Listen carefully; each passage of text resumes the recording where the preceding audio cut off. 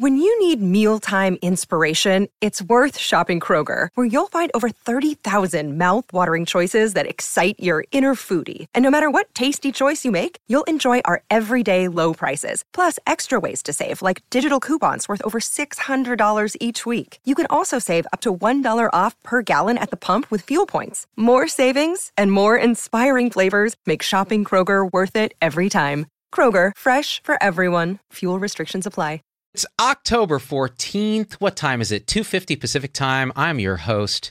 Am I a host? I don't even know, because I just watched two hosts going at it for 3 some hours on Rogan's podcast. Sanjay Gupta, Joe Rogan, CNN and mainstream media versus the, upstart intellectual dark web Spotify hero in a battle royale that wasn't that. So if you've followed this at all, everybody, if you go on Twitter, if you go on social media, everyone's like, oh, Joe Rogan schooled Sanjay Gupta on kids. And then CNN says, Sanjay Gupta, educates Rogan on vaccines. It's like, well, what actually happened was something remarkable. A 3-hour, nuanced, at times testy conversation between two communicators.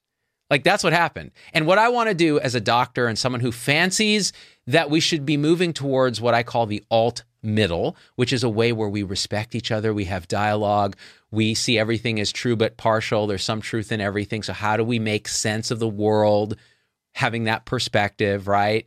It's kind of an integral perspective. Well, let's go through. I'm going to summarize this conversation. We're doing it live so we can kind of see what we can learn about having dialogue about this stuff and get into some of the scientific aspects of this. Okay, all right. I got to start by saying, what are my biases? All right, I love Joe Rogan. I do. I think he's off his rocker on certain things. I think he has magical thinking on other things, but that's just typical of celebrities, people who exercise a lot, people who do a lot of drugs. That's just part. And I know a lot of people like this. A lot of them are my friends. There is a component of this kind of way of seeing the world. But what I love about Rogan is he's connected to his emotional state. He actually is a really clear thinker on many, many things. He's a wonderful communicator, and he's just a lot of fun. Like, he's one of those people who just has it, and he's a polymath. Like, he's good at so many different things that I'm just so jealous of him. So that's my stance on Rogan. He takes some stances that I don't agree with, but that's okay, right? Sanjay Gupta. Okay, of all the sort of public communicator physicians, I hate him the least. So I think I actually have a lot of respect for him. I find him incredibly boring. Like, I want to fall asleep when I listen to him, but that's just me. I'm not his demographic, right?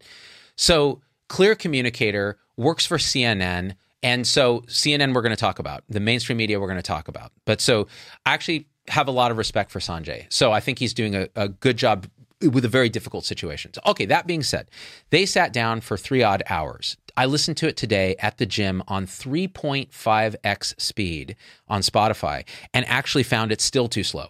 But was able to get through it and take some notes on what they talked about and kind of feel what my sort of senses of what's going on here. And the first thing, they started out talking about marijuana and how Joe actually wanted to, was much more accepting of having Sanjay on the show because of his change in stance on medical marijuana. I guess Sanjay was against it. And then he wrote a big piece in Time, I forget what it was, saying basically, hey, I'm actually more compelled by Israeli data and other data that this may be a thing and so on. And so they bonded over this thing. Now, everyone was talking about how brave it was that Sanjay came out supporting medical marijuana. Dude, that at that time, that was not brave. Like, the tides were already turning.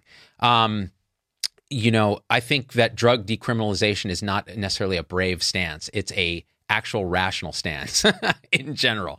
And looking at medical marijuana, I've done videos on what the actual evidence is so far. But the point being, they bonded on this. So they said, okay, we can vaguely trust each other. All right. Even though now we're talking mainstream media, CNN, which Rogan hasn't had the best relationship with, and which we'll get to. All right. So kids and myocarditis. And I'm looking at your comments here, but we're going to try to take them towards the latter half of this. All right. And I can't talk for too long because at 4 p.m. Pacific, I'm doing a virtual talk for an obstetrical society in Philadelphia, which I'm really excited about because these guys have been beaten down during the pandemic. Like doing telehealth for OB, that's a tough thing to do, right? So it's time to do a little inspiration, health 3.0 stuff. So when they start getting into it, it's talking about kids, like vaccinating kids. And of course, with kids, it's a risk-benefit ratio. Like, what's the benefit of vaccination? What's the risk? Well, the known risk currently is myocarditis, inflammation of the heart or the pericardial sac around the heart, myopericarditis. And I've done shows on this. We've talked about this a lot. The actual risk to kids really depends on their age and what data set you look at. So it could be anything from, 1 in 6,000 if they're young males, to 1 in 40,000 if you're looking at the whole group. And this has been very controversial, which data set you look at. Okay, that's fine. And the point being, it's not a riskless thing to vaccinate young children. But the risk of myocarditis, actually myocarditis is generally reversible, but it's a really big deal if you get it, right? You don't want that. So parents, of course, are put in a position where they have to decide, is COVID worse than myocarditis?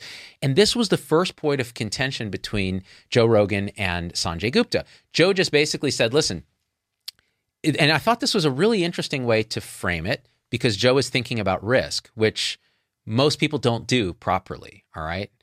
And whether you agree with him or not, I think his thinking was not invalid. And it was this. Listen, Sanjay, you're a 51-year-old double vaccinated male. You, according to the data, have the same risk of COVID complications as a, say, 10-year-old unvaccinated child, like a young child. And this is true. If you look, I think there was a data set out of Great Britain where they looked at this. Don't quote me on that because I don't have the data on hand and I'm not going to Google it like they do on Rogan. So if this is true, what Rogan said is, so how is it that you can be comfortable in your immunity, right, and go out in the world and be okay, but a parent can't be comfortable with the level of immunity of their kid? And I thought this was actually a good question to ask Sanjay. Now, I think it flustered Sanjay. It took him off guard because I first think he didn't understand the question exactly because he's like, so you're telling me I should get boosted? It's like, no. We're saying, why should we vaccinate our kid if they're at the same risk of you? In other words, the risk is age dependent. And parents do understand this to some degree. And that's why some of them are reluctant if there's a risk, however small, of myocarditis, but the risk to the kid is already that of a vaccinated 50-year-old. Well, that's good enough for a lot of parents. That's what Joe was trying to say. And it didn't quite sink in, right? It didn't settle in. And this is part of the problem here, which is when you're doing a conversation like this, because people are saying, hey, they tell me all the time, Z-Dog, you should go debate Pierre Corey or, Robert Malone or Gert Vondenbush, these kind of fringe scientists and doctors, right? And the point is, well, no, you get another scientist who studies the same thing to debate because that's their field of expertise. I'm a communicator, and so is Sanjay. So if Sanjay were Paul Offit would have had a lot to say, Dr. Paul Offit, at that point to Joe. And one of the things that you might say to this, Sanjay kind of fell apart, didn't quite understand the question. He said, well, I mumbled something about, I'm not really doing him justice, right? I just heard this today. What he basically said was, look, it's not just about the kids, safety, because coronavirus itself can cause myocarditis. And then Joe pulls up a study saying, but actually, according to this data set, which, by the way, you can find data to support what your bias is no matter what, but I haven't looked at this primary data, so maybe it's valid, at least another piece of the puzzle, right? That the risk to myocarditis to kids, 86% of whom get hospitalized, according to Joe's thing, is less than, or is actually higher. So the risk of getting myocarditis is higher than the risk of being hospitalized for COVID in young boys. And I'd have to look at that primary data. But so let's say that's true. Let's say that, myocarditis versus hospitalized with COVID. Well, there's a lot of questions you have to ask. Like, is hospitalized with COVID the endpoint you're looking at? Is there long COVID in kids, which there is, but it's less common? What about kids at higher risk, obese, people with comorbidities? And then how severe was the myocarditis? So there's lots of questions that you would ask when you're thinking about risk. But this all kind of fell apart because what I think if I were Sanjay, I would have said, well, no, that is a valid way to look at it. But here are some other considerations. when you vaccinate a child, they're less likely, at least in adults, it's 8-fold less likely to get infected. They're less likely to get infected and less likely to transmit to vulnerable people who, whether they've been vaccinated or not, might be at high risk. You're going to put a little bit of the brakes, and he got to this a little later, a little bit of the brakes on the spread dynamics of the pandemic. And in general, even though you're saying the relative risk of this being hospitalized with COVID, getting myocarditis, this, that, and the other thing, the absolute risk is still quite low in both cases. So getting vaccinated, why did I put the accent on that syllable?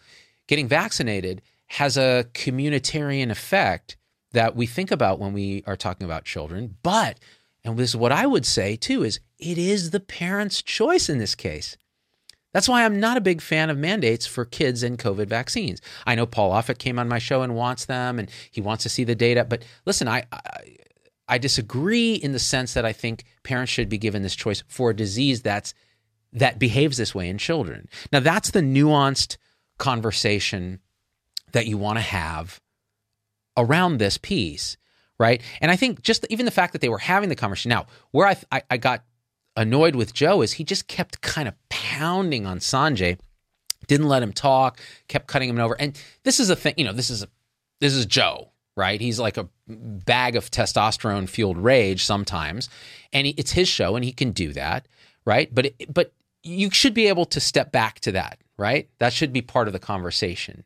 So some of it, that is just Joe's, you can feel his emotional bias here, that he's been shit on a lot by people for, misinformation, saying young people are at lower risk and they should be able to make a choice. It's like, well, all right, well, he's going to push on that. That just is how it feels to me, right? Now, the second thing that was interesting right after that, they were talking about myocarditis and stuff. And then Joe said, hey, isn't it true that if you accidentally inject it in a vein, the mRNA vaccines, you can cause all kinds of problems like myocarditis? Isn't that a problem?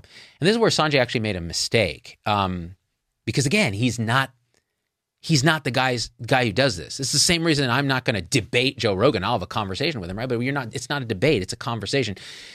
He said, oh, yeah, no, you're supposed to aspirate. You're supposed to inject and pull back on the syringe to make sure you're not in a blood vessel and then inject it, right? Well, this is not true. So that has not been true for quite a while. CDC's recommendations, the major medical societies' recommendations are the same thing. You don't need to do that. And the reason is, and I talked about this with Paul Offit on the show, the reason is there aren't major blood vessels in the deltoid that you're going to hit, right? That's the argument, right? Now, I'm not talking about whether this is true or not, but this is what is stated by CDC and others. There aren't big blood vessels here, so you're not going to inject the thing into a vein. It's very unlikely, exceedingly unlikely. And by doing that, by injecting, pulling back, injecting again, you can increase the time the needle's in the skin, the discomfort for the patient, and the overall time of the procedure, which over time adds up. And remember, if you're talking about people who are terrified of needles and so on, this actually is an additive effect. So those are the arguments on both sides of that. But what Sanjay Gupta said is, no, it's policy. You're supposed to pull back on the syringe. And that's, of course, not correct. So there's a little error there. Now, as a fellow healthcare communicator, I get it. I think as long as he says later, hey, I misspoke on that. So hopefully he does that. I haven't followed up to see if he did. But that's just not true. And the thing is, that's going to generate, you can imagine the harm that's going to do. Now people are going and they're demanding that the nurse aspirate, and the nurse is not, that's not what they do in most cases, right? So it's not the policy. So then you're going to create fear and discomfort and all of that. Now, one of the things that they say, Sanjay was like, oh, I think there was recently a paper that came out saying something about that.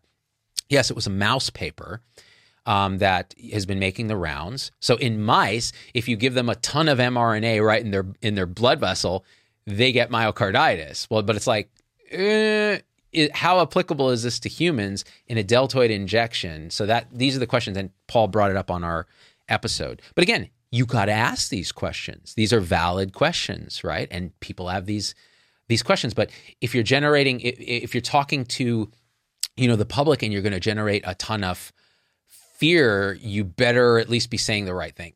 So it's not policy to aspirate on the syringe. So I thought it's important to mention that. Okay, the next thing, they talked a little bit about natural immunity. Joe cited studies out of Israel saying natural immunity is better than vaccine immunity. Sanjay Gupta cites Kentucky studies that say, oh, it's better to get at least, some vaccine, even if you've been infected, and so on and so forth. Look, this is where I think you have to understand your biases. Motivated reasoning, where you're like, look, this is my belief. This is my ideology. Maybe I don't like vaccines. I don't like pharma. I don't like government. I don't like people telling me what to do. You can find data to support you.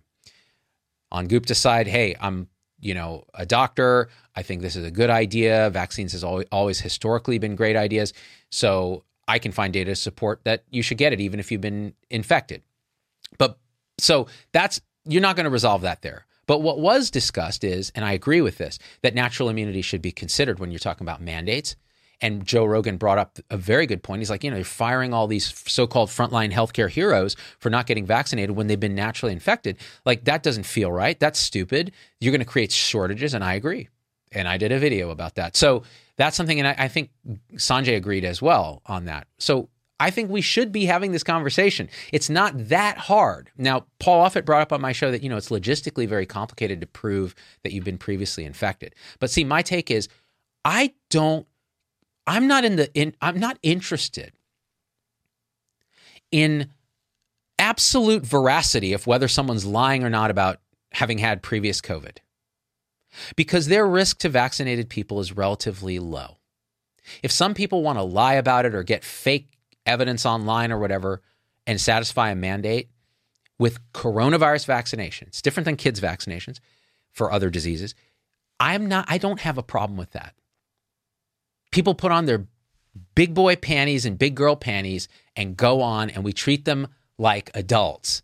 So if you want to have an immunity mandate where you say, show me whether you're immune, or go get the vaccine, show me you've been vaccinated, I'm okay with that.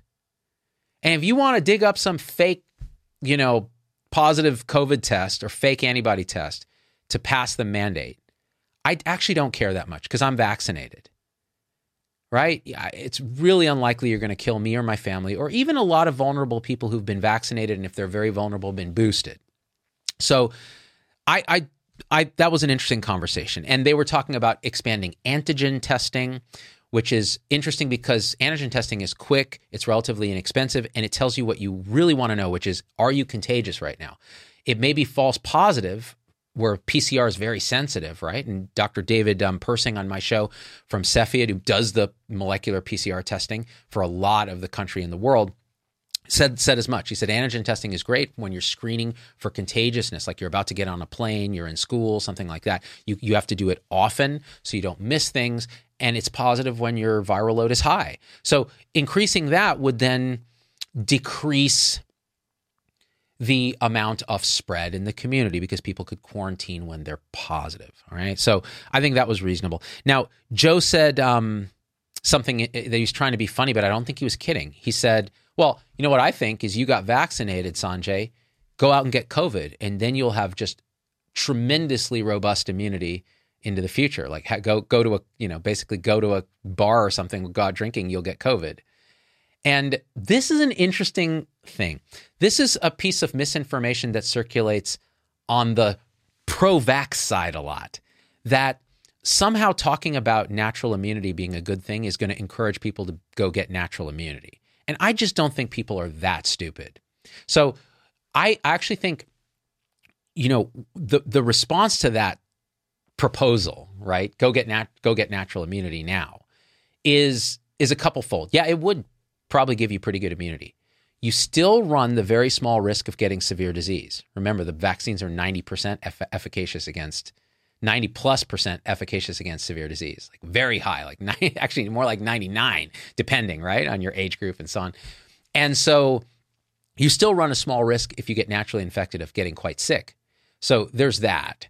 Then there's the issue of you spreading it through the community. So if you go out and get naturally infected, you're still replicating virus, albeit at a shorter window, lower viral load, quicker. So your transmission window is less. This is one of the pieces of misinformation, that somehow vaccines don't prevent spread. They do, by reducing infections by 8-fold, and also, which Sanjay mentioned, and also squeezing the transmission window down to a narrower window. So you could say, well, Joe, but you don't want to get infected and go out and spread it and not know you're infected. And as Sanjay mentioned, a lot of the spread is asymptomatic spread, or it's really pre-symptomatic spread. Let's be honest. It's before you develop symptoms.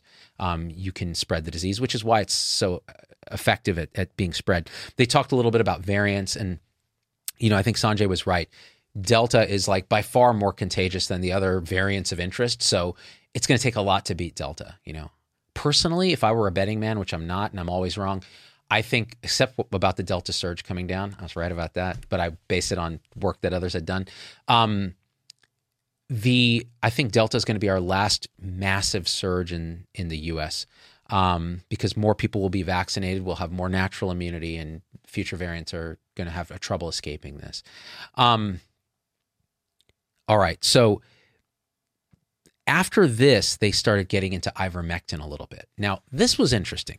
Joe's bias is clearly pro-ivermectin. He's had Brett Weinstein on the show. He's had Pierre Corey on the show. I don't know if he had Robert Malone on the show. So he's had these pro-ivermectin guys on the show. Now, what's interesting is it's interesting how everybody's intuition is a little different, right? So, for example, when I watch, when Joe listens to Pierre or Brett, and Brett's a very smart guy, let's think about Pierre, who's been a big advocate for ivermectin. He sees a very passionate guy who's advocating for therapeutics that will prevent this disease and gives a ton of what seems like very solid evidence that ivermectin works. When I watch it, because I've been around the block, right? And I actually know how to look at papers.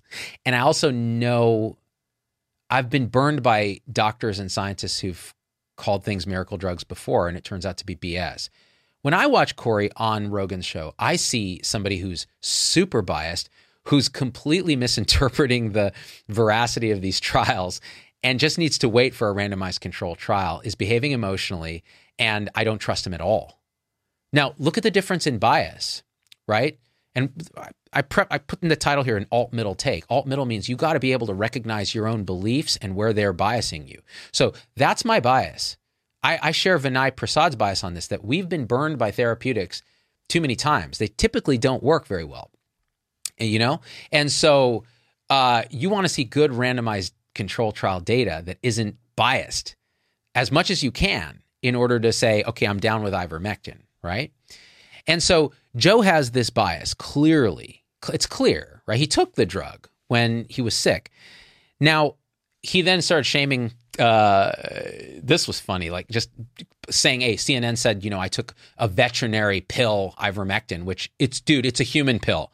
Like, they just straight up lied. Sanjay, like, aren't you their medical correspondent? Aren't you supposed to do something about this? Didn't you talk to them? They're liars. Like, why would they? How am I supposed to trust the mainstream media about anything? Hunter Biden, lab leak, any of this stuff, when they can't even get this right.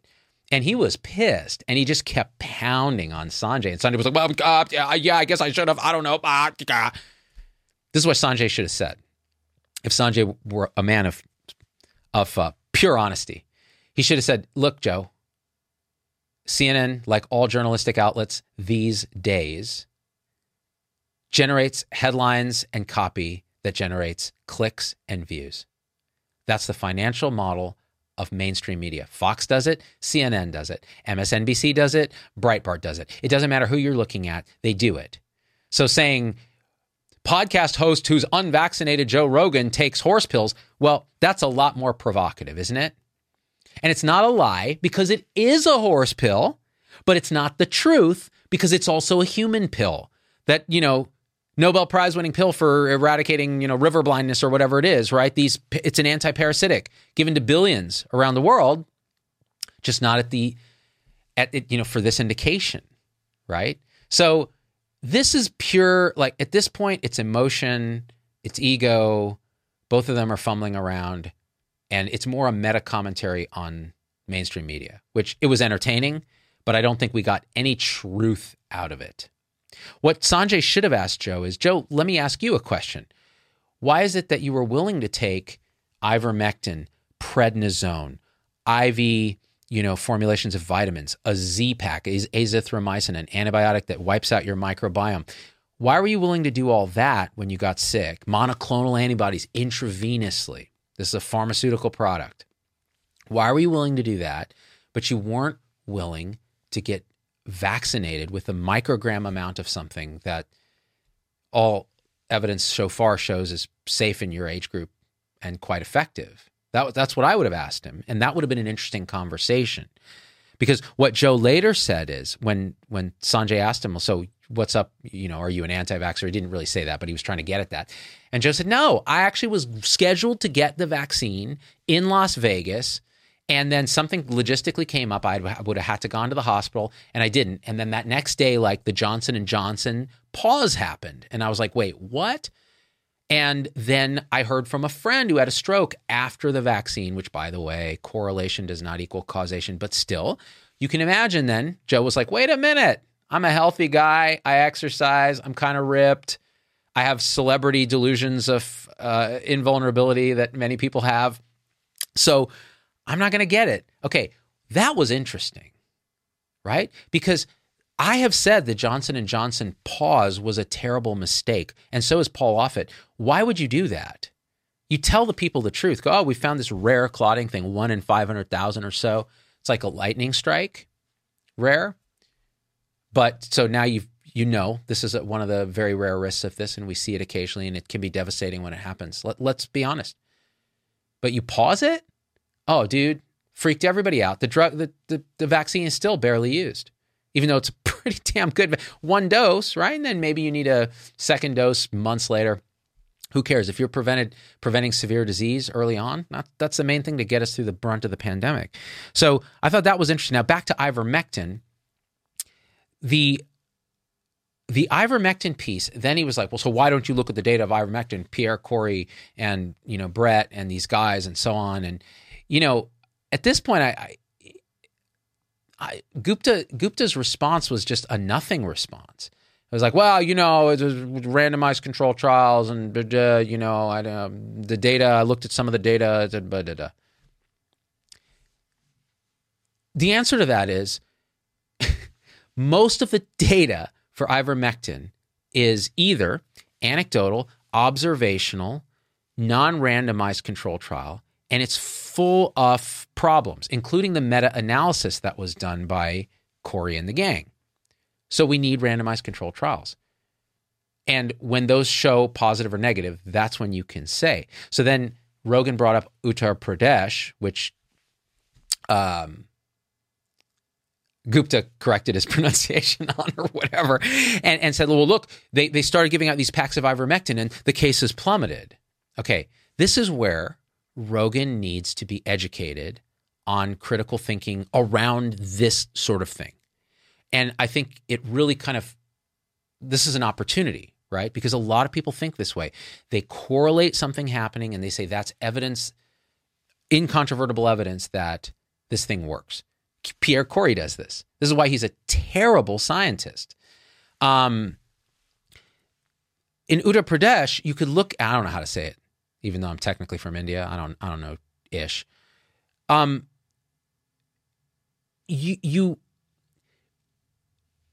you look at how these pandemic dynamics work, you get a surge of cases, whether it's Delta or whatever it is. Then you get natural immunity that happens as it burns through the most vulnerable population, and then they come down. And it's a very typical cycle now that we're seeing repeat. That's why we thought, Delta surge is going to crash in this kind of way, right? It's more like a slow decline in the U.S. because the U.S. is so big and heterogeneous, right? Unlike in, say, Great Britain or the Netherlands where it went, and there was higher vaccination rate there. U.S. has lower vaccination rates in those places. So the natural immunity then triggers a downslide. Well, when do you start giving ivermectin? When shit's looking bad. And just when it's really looking bad, that's when it's going to inflect anyways. So that's why you have to have a placebo group within the same population that shares the exact characteristics, or you can't say anything about the drug that's going to make any sense. Now, this is a piece of critical thinking that is often lost on everyone, including people in the so-called follow the science camp, about, say, masking. They put a mask mandate in effect and then suddenly the cases dropped. Well, things were looking bad. They put a mask mandate in effect. The cases drop. That's the natural You have to do a cluster randomized trial, like the Bangladeshi trial say, right? And what they saw was, hey, guess what? Cloth masks didn't do a whole lot, but surgical masks do, probably.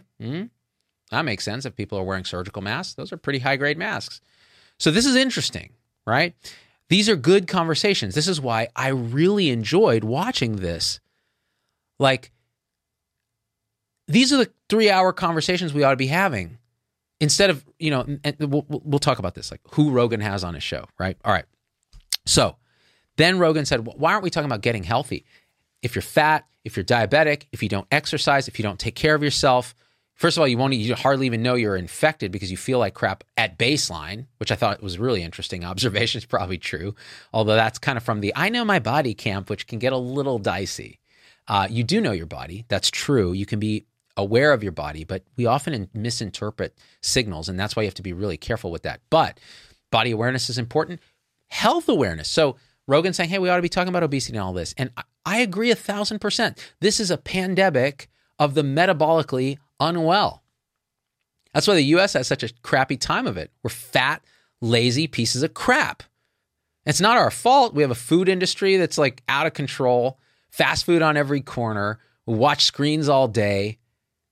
We get our exercise in these little bursts instead of like throughout the day. There's a million. We eat way too much red meat. We have a horrible processed food diet. There's lots of stuff that's not right. So we should talk about that. Rogan is absolutely right. Now, just like he was thinking about, like, how do we think about kids and myocarditis? How do we think about nutrition? These are good points from a rational thinker, right? And I think Gupta agreed. So now, here was something that, like, Gupta asked Rogan, hey, what's going on with, like, you tell these stories about, I knew a guy who had a stroke after the thing. I knew another couple people that had heart attacks after the vaccine. And, what about this and this and this? And again, it's this confusing correlation with causation, understanding that these things happen in the background rate. Now, could there be a connection to the vaccine? Of course, but that's why you have surveillance and all of that. And he said, well, they didn't report it to VAERS and so on. It's probably because the doctors saw another cause, right? So he gave, not always, but we do have to propose that that's a possibility. So you have to ask Joe, could you be open to the possibility that these things occurred for these reasons, right? Doesn't mean that it did, but you have to be open to these ideas so that you can then say, okay, how do I really feel about this? Let me question every belief that I have, including the belief that the vaccine didn't cause this on Gupta's side, right? So here's a story he told. 19-year-old transplant, like a previously healthy girl who apparently got Moderna, got myocarditis after I don't know if it was the second dose, might have been the second dose, ended up getting so sick she needed a heart transplant, and then died of complications of the immunosuppression, pneumonia, after the heart transplant. Now, that's a tragedy, right? Now, they pulled up the thing and they were like, actually it says doctors weren't sure what the actual cause of the myocarditis was. Now, this is important because you hear a story like that, and this is what Gupta was kind of saying, is like, Joe, like, people listen to you. They actually model on you. You influence a lot of people. And Joe did the classic thing where he says, but that's not, I didn't ask them to do that. I'm just here to do a show. None of this was intentional. Millions of people watch me. Yeah, but now it is. Now you know that you have this reach.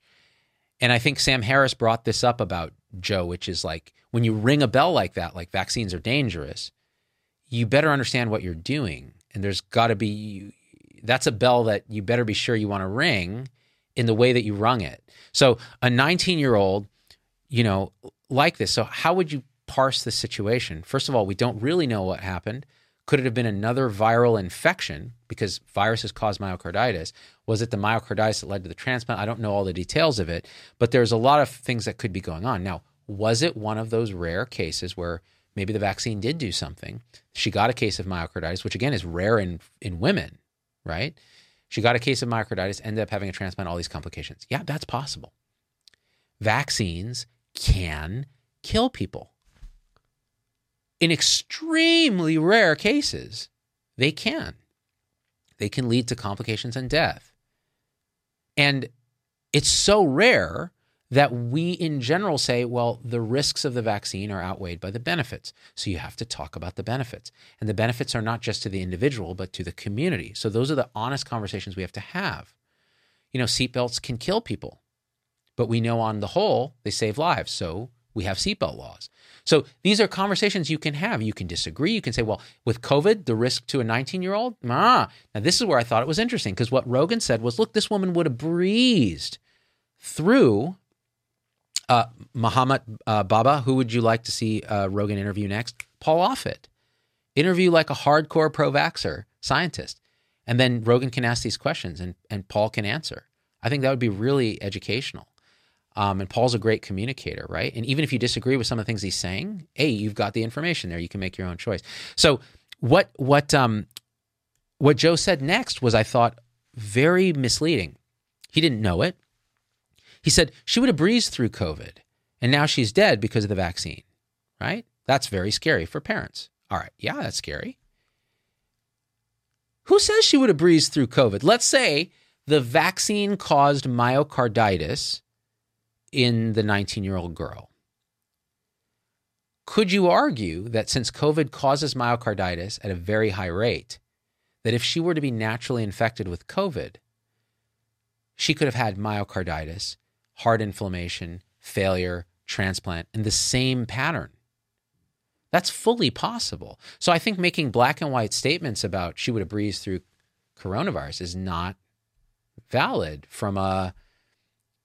even from a probabilistic standpoint with someone who had such an inflammatory response to the vaccine. Because however much inflammation the vaccine causes, COVID is worse. It really is. Because you have not just the spike protein, you have all the other crap that comes with that virus and the viral replication all over the place, right? In the mucous membranes and so on. Okay, so the last thing I want to say about this is they sort of ended the conversation. Gupta pulled out Gupta's bourbon, which it was clear Gupta had never even tried. I don't think he drinks much. He certainly attested to smoking weed and getting paranoid, and I'm like, amateur.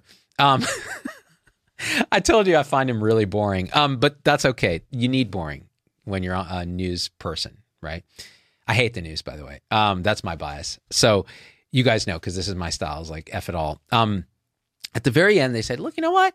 I'm glad we had this conversation. We were expecting it to be antagonistic. It was great. It was a 3-hour conversation. We had a good time. We got through some stuff. It wasn't perfect, but we had dialogue, and it wasn't a soundbite, although people are pulling sound bites and going, look, Rogan schooled Gupta, or Gupta schooled Rogan, or whatever it is, because that's what they do, because that's what gets the clicks and gets the likes on Twitter, and that's what we're incentivized to do. But I refuse to do it. I'm like, let's talk about every single thing they said at length. And it was a great conversation. And then he said this. Gupta said, you know what, Joe, the thing about you is I like the way you think. That's the highest compliment. He's not saying I like what you think. He says, I like the way you think. And then Rogan said, you know what? I like the way you think. What that's saying is that's alt-middle recognizing alt-middle. It's saying, I appreciate the way you reason through things. Now, neither one of them is perfect at that, but none of us are. But they acknowledge that even though they may disagree on some stuff, they actually respect each other's thinking. That is a prerequisite to alt-middle sense-making. All right? So that's kind of what I think. I would love to see Joe Rogan get, say, a Paul Offit on the show. People are like, well, you should go on Rogan. I'm like, well, first of all, Rogan has to invite you. You don't go on Rogan. I think I'll go on Rogan. Second of all, it would then be two communicators talking shit, which I would thoroughly enjoy. And I would be happy to answer the questions I'm able to answer with him. But if you really want to dive deep in the questions that Rogan has, I think you need an expert. He had Hotez on the show a while back, but he was pretty aggressive with Hotez too. I think Offit would be really good, because Offit would just be like, dude, I get these questions all day, every day. It'd be fun to see, right? And educational. I always learn something. So that's what I think. All right, let's take some comments, because it's 3:28 Pacific, and I got to do that talk. I got to change my shirt into something more formal. I don't know. It's East Coast. Doctors, they're kind of, actually doctors, nurses, nurse practitioners, nurse midwives. It's going to be so much fun, you guys. All right, here we go. Let's go back And people saying some people got the vaccine because of me. Thank you. That's awesome. That's a very high compliment. Thank you. E. Woods super chat says, it's funny him saying that he didn't ask for it. I recall the left saying the same thing to Trump with the rush on the Capitol. Can't have deniability when you're that watched and that influencing. I mean, this is the thing, right? I don't think you have deniability. I get a lot of criticism if I say something that, it's a lot of the criticism I get is from the pro-vax people who are like, you're sowing too much doubt with your nuance. Like, just mandate it and shut up, basically, is what they're saying. And I'm like, we're trying to actually think these things through here. There is not a black and white answer to anything in the universe, right? In fact, if you go down and question every single one of your beliefs, you can question every single one of your beliefs. You can question them. The only belief you can't question is that you are having an experience right now, that you are. That's the only thing you can't question. Are you having an experience right now? Yeah. Every single one of you can answer yes. Right? That's the only thing. That's the bedrock of belief, of truth. Everything else you can question. So if you can't question it publicly, but then you have to be responsible about it, meaning, well, you want to actually talk about the other side's opinion on this. And that's where Rogan has fallen off. He gets guys like Corey on and Weinstein, I don't know what it is. And I love Brett. Actually, I think he's a very smart guy, him and Heather. But what they do then is he doesn't question them hard like he questioned Gupta. It's very unbalanced. So that's one of my criticisms is like, if you're it's your show, you do what you want, but you cannot deny that you have some responsibility for swaying people. Now, here's an interesting twist on that. Who is he swaying? Who's his audience? It's generally younger men. So they're generally low risk for this anyways. Now, they can convince their spouses and their parents and people who are obese and friends not to get vaccinated, and that's a problem. But in general, Rogan as a dangerous entity, I don't think so. I loved his interview with Elon Musk. I love it when he talks about psychedelics. I love it when he talks about consciousness. He's having these conversations that mainstream media just doesn't have, M. Massey says, hey, this whole vaccination situation is the largest scientific study ever. Instead of calling them the unvaccinated, we can say control group. That's fair. I mean, we have hundreds of millions of people in a study. But it's, by the way, don't get me wrong. It was studied in tens of thousands in randomized control, placebo-controlled, double-blind fashion. That's the gold standard, you guys. So it was studied. But now you have an even bigger study. And you're right, the control group are the unvaccinated. So what do we learn? You're 8 times less likely to get infected, somewhere between 5 and 10-fold, even in the setting of Delta, if you're vaccinated. You are like well over 10-fold less likely to get severe disease. Now, Rogan said just vaccinate people at highest risk. Okay, that's great. You should start with that. But the truth is there's a community benefit to generating immunity because you get to an endemic status where the thing is more like a common cold faster with very little cost. Because remember, and this is where the controversy is, these are very safe, right? We've now got hundreds of millions of people. People ask me, I have autoimmune disease. What should I do? Well, in the hundreds of millions of people who've been vaccinated, you can bet a bunch of them had autoimmune disease. And we're not seeing in VAERS or VSafe or these reporting systems large signal that generate hypothesis that, oh no, this is a thing. We saw it with myocarditis, and that's a relatively rare complication. So I think we're not on the wrong track, honestly. Now, again, you can disagree with me and come at it in the comments, but that's my take, having talked to a lot of people and looking at this data and having my own bias, yes, but I'm also a skeptic. I also hate the establishment. I'm also kind of heterodox by nature, so I have a bias in that direction too. And I was very skeptical of the vaccine before it came out. Go watch my early videos. And then I had to be convinced looking at the trial data. E. Wood said, hey, no doubt, but that's where humility comes into play. I tend to be more right-leaning, but Rogan definitely invites people he thinks can submit. Just my 2 cents. Yeah, that's interesting. Rogan at the end says, look, I'm actually left-leaning because I grew up in the 70s in San Francisco, and I think everybody should be able to do whatever they want, shouldn't be discriminated against. I'm for universal health care and a universal basic income. I like Andrew Yang. I'm like, And Gupta said, I thought you're more of a libertarian. I'm like, well, everything Rogan just said is kind of libertarian. You know what I've noticed about people in my travels here is that as they get a little older, especially if they're kind of high IQ people, they tend to drift into a more libertarian ethos, but still call themselves progressives. And I'm not sure why that is, but I see it repeat itself routinely. And I think today's libertarians are actually more like old school liberals. They think socially people should be allowed to be them. Economically, there should be sort of free market and competition. Free speech-wise, they're huge advocates of it. And it's interesting. That was just an interesting political thing, that I was like, well, so Rogan, you are kind of a libertarian. Now, universal basic income is actually a way of saying, let's make one of the functions, apart from roads and this and that, providing for people's basic needs so then they can do what they were destined to do, which is whatever it is, manifest in the world the way they're supposed to. And will it generate more laziness? And Rogan said, Logan is my producer. Rogan said, the one thing I have a problem with is people don't take personal responsibility, and the left really abdicates that and so on. And I'm like, yeah, you're kind of a libertarian, because what will universal basic income do to that? And you have to ask that question. You have to study it and see. So it was really interesting. And I love that Rogan has these conversations, right? But yeah, he has some magical thinking about some stuff. Glenn B says, why has there been no study, financial support, or other ways to fight the virus? Evidence with India and their med kit, no vaccine. I just talked about that, Glenn, the ivermectin thing. And by the way, so Merck's thing, which people are saying, and Merck makes ivermectin too. Molnupiravir, which I did a video on, looks pretty good. Randomized control data. We'll see the final data and see what the safety profile is. But, and randomized control trials are undergoing for ivermectin, so we'll see what it says. If I was a betting man, which again I'm not, I don't think they're going to show a huge benefit. But I hope I'm wrong, because then I can come here and say, hey, you know what? My bet was wrong on ivermectin, but I always said we need the trials, right?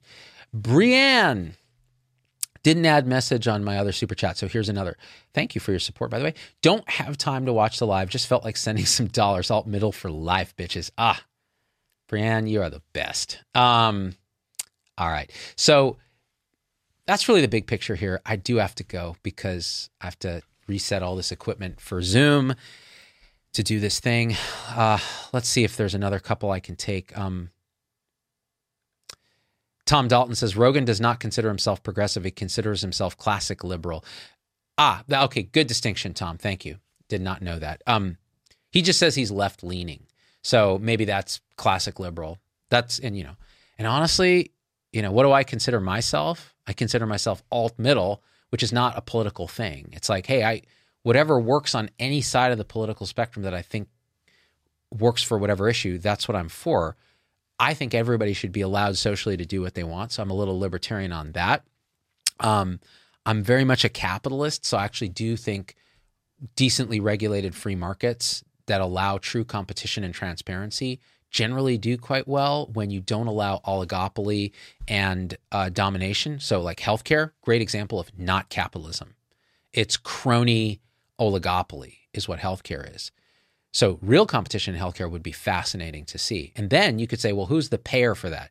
Even if it's just the government, but people are competing for that government money, that would lead to innovation. But there's ways to do it, right? It can be done right or wrong. I don't know the answer yet. Nobody does. But we got to hash it out as a bottom-up solution, not necessarily just a top-down solution, because I personally feel that those don't work very well. They have a lot of unintended consequences. And I feel like our leaders often don't understand humans. So it's very hard to make that happen. All right. I love you guys. The last thing I wanted to say is this last thing about alt-middle. When we watch a conversation like this, rather than allowing it and allowing social media and allowing the media to use it to further polarize us, we should watch it and go, hey, this was a great conversation. Joe did a great job. He was a bit of a dick. That's okay. Sanjay's really boring, but he held his own and they had a good civil conversation with the occasional humor thrown in. And I wish they would have drank more bourbon or maybe smoked some weed. That would have made it really interesting, Sanjay. So I encourage this. I want more of this to happen. I want to do more of this on my show. And the one thing I would advocate for you is, it seems that in my limited travels, people who are really good at questioning belief, questioning their own beliefs, questioning others' beliefs, really introspecting about it, tend to be a little more open, a little happier, a little more engaged, a little less ruminatory about stuff, a little less polarizing than people who feel that their beliefs define who they are and don't ever attack my belief, you're attacking me. I don't think that's the ideal. Now, the thing is, our causes and conditions from genetics to our upbringing have made us who we are. So you cannot blame a person for being closed to questioning their beliefs, but I want to put that little bug, that little inception that maybe look inside and see the only belief that you can't question. Look really deep and find that belief. All right, guys? Namustatoid. What do they say? Hey, it's Dr. Z. Thanks for getting through the whole episode. That's a huge accomplishment.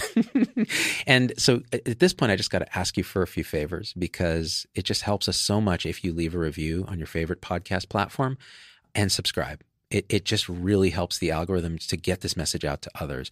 The second thing is email me, hello@zdogmd.com. I get all these emails personally. I can't respond to them all, but I need to hear your voice because especially on podcast, we don't have a comment section.